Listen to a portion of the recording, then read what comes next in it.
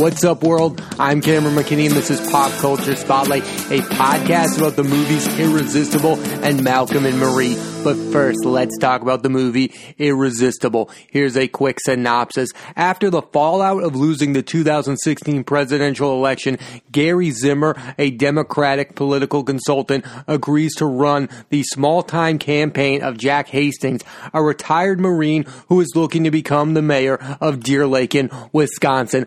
I highly anticipated this film for two reasons. It was directed by Jon Stewart, and it has an all-star cast that includes Steve Carell, Rose Byrne, Chris Cooper, Mackenzie Davis, and Topher Grace. And for the most part, this movie did not live up to my heavy expectations because it wasn't what I wanted from a political satire in 2020. And that starts with the lead character played by Steve Carell. And this film epitomizes why I like Steve Carell in dramas way more than I like him in comedies. Because in comedies, except for the 40-year-old virgin and Date Night, he plays the same type of characters over and over again. A doofus boss who has no right being in charge. He did it in The Office, he did it in that Netflix show Space Force, and now he's doing it in this. In dramas that have a mix of comedy like Little Miss Sunshine, Dan in Real Life, Crazy Stupid Love, Foxcatcher, The Big Short, Vice, and A Beautiful Boy, he shows he's way more versatile and showcases why he's a great actor. I'm not saying Steve Carell is not a funny guy, because he is. I just don't like the characters he chooses to play for the most part in comedies. I prefer silly, fun lead characters like the ones usually played by Paul Rudd, Jason Segel, and Andy Samberg. I just like silly way more than I like stupid. And I think Steve Carell tries to play these stupid characters over and over again. And those are funny sometimes, but silly is just way more impactful for me as a comedic fan. And that's why I'm probably way more of a fan of the comedies that Andy Samberg does than the comedy that Steve Carell does. But I think Steve Carell is a better actor than Andy Samberg because he's so good in dramas. And his co-star Rose Byrne is the best thing about this movie and is not in it nearly enough. She's underrated in comedies. I really liked her in the Neighbors films with Seth Rogen and this underrated indie film called Juliet Naked where she co-stars with Chris O'Dowd and Ethan Hawke. I think Rose Byrne has been an underrated actress for quite a while. I really liked her in X-Men First Class. She's been in some big movies. Of course, she really became famous after starring in Bridesmaids. I think Rose Byrne is one of the more underrated comedic actresses working today. Also in this movie is Topher Grace, and it's good to see Topher Grace back in a comedy. I thought he was really funny in a small supporting role. He's become an underrated supporting actor, appearing in movies like Interstellar with Jessica Chastain, Truth with Cate Blanchett and Robert Redford, Black Klansman with John David Washington, War Machine with Brad Pitt, Under the Silver Lake with Andrew Garfield, and now in this with Steve Carell. Grace is returning to sitcoms in the fall as the lead of a new sitcom called Home Economics. As a fan of Topher Grace's work in That 70s Show, I have really high hopes for Topher Grace's return to sitcoms. And I'm big fans of Chris Cooper and Mackenzie Davis. Recently, they both given performances I really enjoy. Cooper in A Beautiful Day in the Neighborhood and Little Women, and Davis and Tully in Happiest Season. But in this movie, Irresistible, they feel like they are in a different movie than everyone else. Carell, Byrne, and Grace are funny and are supposed to be because the film is a political satire comedy. But Cooper and Davis take this movie way too seriously. Both are not funny at all in this movie. The backstory for Mackenzie Davis's character is so confusing throughout this entire film, and Chris Cooper is just there to be the serious guy in a funny movie. Like, he's just not funny at all in this movie, and I'm a big fan of Chris Cooper. This guy is an Academy Award winner for his performance in Spike Jonze's film adaptation, a film I absolutely love, and like I said before, he's been doing such good work recently, but he is so bad in this movie because him and Mackenzie Davis are not in the same movie as everyone else. They're taking this movie way too seriously. They're not having any fun, and they're the reason why the movie isn't that fun. Like I stated earlier, this movie was directed by Jon Stewart, one of the funniest men on planet Earth, the guy who hosted The Daily Show for 15 years and won endless amount of Emmy Awards, and that's why it's surprising this movie isn't that funny. It's only a bit better than Mooseport, a film that starred Gene Hackman and Ray Romano that had a similar premise, and the only reason I mention that film is because Irresistible feels outdated, and if it came out when Mooseport did, it might have been considered a somewhat good movie, but in 2020, it's kind of a blunder. And now we're getting to my biggest problem with this movie, is that this movie does have kind of a bit of a twist ending, which is not earned at all. Even if I do agree with some of the points made by Faith, the character played by Mackenzie Davis, about elections, in general, it felt out of nowhere. They think that they're making something that's really clever, but it's not clever at all. It wasn't something I saw coming, but it didn't earn that ending at all. When you have a twist, when you're doing something that I'm not supposed to notice and then all of a sudden it happens, it's supposed to be earned. This movie does not earn its twist ending at all. That ending didn't make any sense and it came out of nowhere. It felt like Jon Stewart didn't know how to end this movie. He had a message, and that message is very clear. Election processes are usually pretty bad, and they don't care about the small people in small towns after the elections are over. And yes, I agree with that message, but the ending of this movie does not help that message at all. The ending of this movie is super confusing. And if Jon Stewart really wanted to show a serious message like that in a silly satire comedy, then he shouldn't have had it end with a happy ending. In the end, I'm going to spoil it for you here, the small town that Chris Cooper's character and Mackenzie Davis's character are from gets like $45 million that they just get to use to put back into the town. That ending is not realistic at all. So I don't know how you can have like a poignant message in a movie and then have this ridiculous, silly ending that doesn't make any sense. If you want that message to resonate, maybe have it end on a sour note. That's what a good comedy like this should end with. It shouldn't end with a silly, weird, happy ending. Overall, I think Irresistible could have been a better movie if it had been more comedic. More Steve Carell with Rose Byrne and Topher Grace could have easily helped set the tone of the film, which is supposedly a comedy. Irresistible is hardly that. It's easily resistible. Now let's switch gears and talk about the movie Malcolm and Marie. Here's a quick synopsis. After coming home from the premiere of his new movie, Malcolm, a filmmaker, gets into a heated discussion with his spouse Marie over their relationship and his new film. And like Irresistible, Malcolm and Marie was a film I was highly anticipating. The difference is this film 100% lived up to the hype, and that's because of the movie star performances given by Zendaya and John David Washington. Let's first talk about Zendaya. This movie is why I'm so excited for Zendaya's career. Not only can she be the star of interesting projects like this in Euphoria, she also appears in big blockbuster films like the Tom Holland Spider-Man films and Dune, which is coming out later this year, where she will co-star along with Timothée Chalamet, Oscar Isaac, Josh Brolin, and Rebecca Ferguson. In Malcolm and Marie, Zendaya gives her best film performances by far and proves she can be the lead of a movie. She gives a scary good performance. Her and Sam Levinson, the director of this film, are forming the best director-actress duo since David O. Russell and Jennifer Lawrence, and I hope they continue to work together, and I am so excited for the second season of Euphoria to drop later this year. Another commonality between Zendaya and Jennifer Lawrence, other than the fact that both of them seemingly work with the same director over and over again, is the fact that Zendaya is now drawing similar criticism that Jennifer Lawrence got for playing characters that are out of her age range. Zendaya is getting criticism for Malcolm and Marie for playing a character that is seemingly older than she is in real life. That's exactly what Jennifer Lawrence was criticized for playing characters in Silver Linings Playbook, American Hustle, and Joy that are way older than she is. And I, for one, feel like that criticism is so ridiculous. For years, we have made movies where 20-something-year-olds play high schoolers. That's exactly what Zendaya is doing in Euphoria. Zendaya is 24 years old and is playing a high schooler named Rue in Euphoria. Yet nobody cares about that, but when Zendaya wants to play someone older, we criticize her for it. I find that to be completely ridiculous. And like Jennifer Lawrence, it doesn't matter what age the character Zendaya is playing. She's a movie star and a great actress, and that's all that should matter. Also, you never hear men getting criticized for playing characters that are outside of their age range. Nobody really cared that Gary Oldman was playing a character in Herman Mankiewicz in the film Mank that was 20 years younger than he was in real life at that time.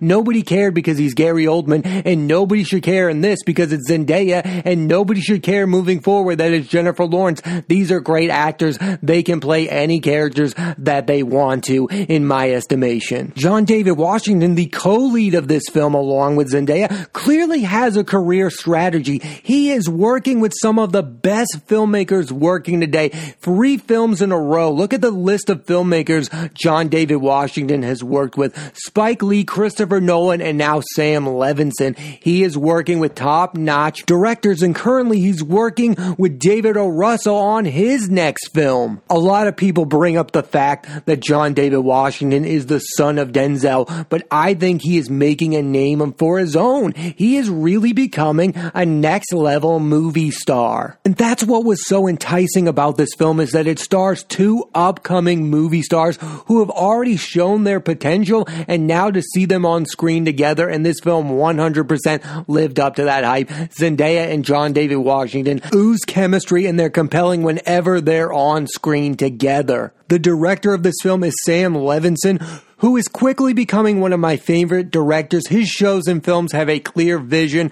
They're not only interesting stories, but his films also are aesthetically pleasing to your eyes. I mean, Euphoria is gorgeous to watch. That's one of the best things about Euphoria. It's like a vibe to watch that show. The look, the music, the overall aesthetics are just so pleasing, and the same goes for Malcolm and Marie. The film was shot in black and white, and it looks sleek. It looks amazing. We overuse the term visual filmmaker way too much nowadays, but that's exactly what Sam Levinson is. Think about the fact that during the pandemic, not only did Sam Levinson direct this film, but he also directed 2 special episodes of Euphoria, which were terrific showcases for Zendaya and Hunter Schafer. I mean, those episodes are going to end up winning Emmy Awards. I think Coleman Domingo is going to end up with an Emmy for his appearance in the Zendaya episode. And if Hunter Schafer does not win an Emmy for her episode, then I don't know what's up with the Emmys. But those 2 specials felt so unique from the other episodes of Euphoria, but yet weirdly felt connected to the show overall. I thought they were genius. There was a lot of hype about Malcolm and Marie. It was shot during the pandemic. We got news that it was shot during the pandemic. And then Netflix bought this movie for $30 million. So when everyone heard that, they thought this movie was going to be the best film that they ever saw when it came out. And it's not that. But I am really confused by the mixed reaction about this film. And I think that all has to do with people's expectations about it. They thought it was going to be an episode of Euphoria or something. I don't know what they thought. They saw that Zendaya was in it. They saw that the star of Tenet was in it, John David Washington. So their expectations went through the roof. I think this film is a really good film, given the circumstances that went to making it. You have to look at the film and how they made it. They made it in the middle of the pandemic during a time where only 2 people could star in it. Obviously, this film could have been a lot better if there were more characters to the story, if it wasn't just a 2-hander. But for what it is, I think it's a high-quality film, and I think it's a lot better than some of the other films this year that people are talking like they're masterpieces. I think Malcolm and Marie is as good as it could be given the circumstances. I think we need to look at movies more about the circumstances that went into making them, other than just saying, oh, this movie didn't live up to my expectation that was so high of it, so in that case, I think this is a bad movie. It is not a bad movie. I couldn't even watch this movie and understand how people could think it's bad. I wouldn't go as far to say that it's great, but I think it's a really, really good movie that stars 2 movie stars.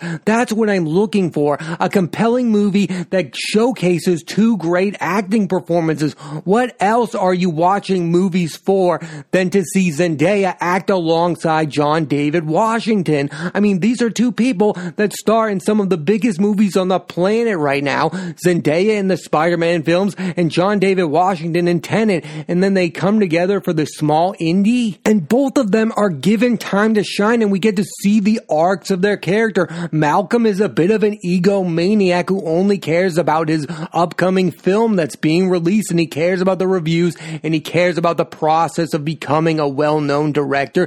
And then you have Marie, who's really upset that she wasn't the star of this film. She's had a rough life. She's a former drug addict, which is interesting because she plays one in Euphoria as Rue. I think that's interesting because Sam Levinson, the director, is a former drug addict. So I think he keeps casting Zendaya as like a version of himself, which I think is endlessly fascinating. You see that with directors when their lead characters play like these weird versions of themselves. I think that's what's happening with Zendaya and Sam Levinson. It's also fair to note that this movie has a character in Malcolm that criticizes film criticism, so it's not that surprising when film critics bash a film that criticizes the industry of film criticism. I mean, it's not that surprising that critics wouldn't react that warmly to a movie like that. I don't find that surprising at all. I'm just surprised by some of these movies that we say are really good and whatever, and then a movie like Malcolm and Marie comes out and that's the one we go, oh, that's not that good. That's the consensus, is that Malcolm and Marie is a middling movie. I just don't understand that. I think it's way better than a middling movie. In fact, I think it's better than most movies that come out today. A lot of people will compare Malcolm and Marie to Noah Baumbach's Marriage Story because it, like Malcolm and Marie, is about a couple being nasty to one another. But I think Malcolm and Marie is more like Steven Soderbergh's latest film, Let Them All Talk, because that film, like this one, is about creative people using real life people as inspiration for their books or movies and how that negatively impacts their relationship. Malcolm, the character played by John David Washington, has a lot in common with Alice Hughes, the character that Meryl Streep played in Let Them All Talk, in the way that both characters use people from their real lives to inspire their work, but won't acknowledge that to the person that they're inspired by. Like, Malcolm won't acknowledge that his movie is about Marie at all, and Alice Hughes, played by Meryl Streep, won't acknowledge that her books are about her friends. That's what these characters have in common, and that's why I find these movies and that idea so interesting, is that creative people are using their real life as inspiration, but won't fully admit it to the people in their lives. Another thing I find super impressive about this movie is that all of the backstory has to come from the dialogue, and yet the movie totally works. Like, they don't get to use visuals to tell the other sides of the story. It's all coming from the dialogue, and to make such a dialogue heavy film and make it entertaining, that's a hard thing to do. And the reason it's entertaining is because it stars two of the biggest movie stars working today, Zendaya and John David Washington. The film perfectly showcases why they are rising stars and why their careers are careers of two people you should be paying attention to if you are a fan of movies, because these people are not going away anytime soon. There was so much talk about this movie before it came out. I mean, there were articles being written that Zendaya was joining the Oscar hunt. I mean, she's the youngest Emmy Award winner ever, so people were just like, what if she wins the Oscar as well? And again, that just lifted everyone's expectations to a point that wasn't going to be realistic. The same thing for John David Washington. People were writing about how he'd given the performance of a lifetime, and then when the movie comes out, people are like, wow, this isn't the greatest movie ever, but it's far from the middling movie that reviews will want you to believe. This is not a great film. It's a really good film, but it is a great showcase for two rising stars, Zendaya and John David Washington. And I am way more excited for the careers of Zendaya, John David Washington, and writer-director Sam Levinson than I was before I saw this movie. I think this movie was a worthy endeavor and is definitely worth watching. I mean, how many times do you get to see two rising stars in the middle of great runs act alongside one another? This movie was 100% exactly what I thought it was going to be. I thought it was going to be a small movie with two people having an in-depth conversation about their relationship in the industry that Malcolm works in. So for that, this movie 100% works. But if you went into it thinking it was going to be this all-time great movie, then I could see why you would be underwhelmed. And the film's mixed reaction is 100% uncalled for. It's a really good movie with superstar performances from Zendaya and John David Washington. I definitely recommend you check out Malcolm and Marie. Thanks for listening to this edition of Pop Culture Spotlight. I'm Cameron McKinney. There'll be a new episode of the podcast every Thursday on Apple Podcasts and iTunes. And this week I put the spotlight on the movies Irresistible and Malcolm and Marie. Next week I'm putting the spotlight on the movies Palmer, starring Justin Timberlake, and Judas and the Black Messiah,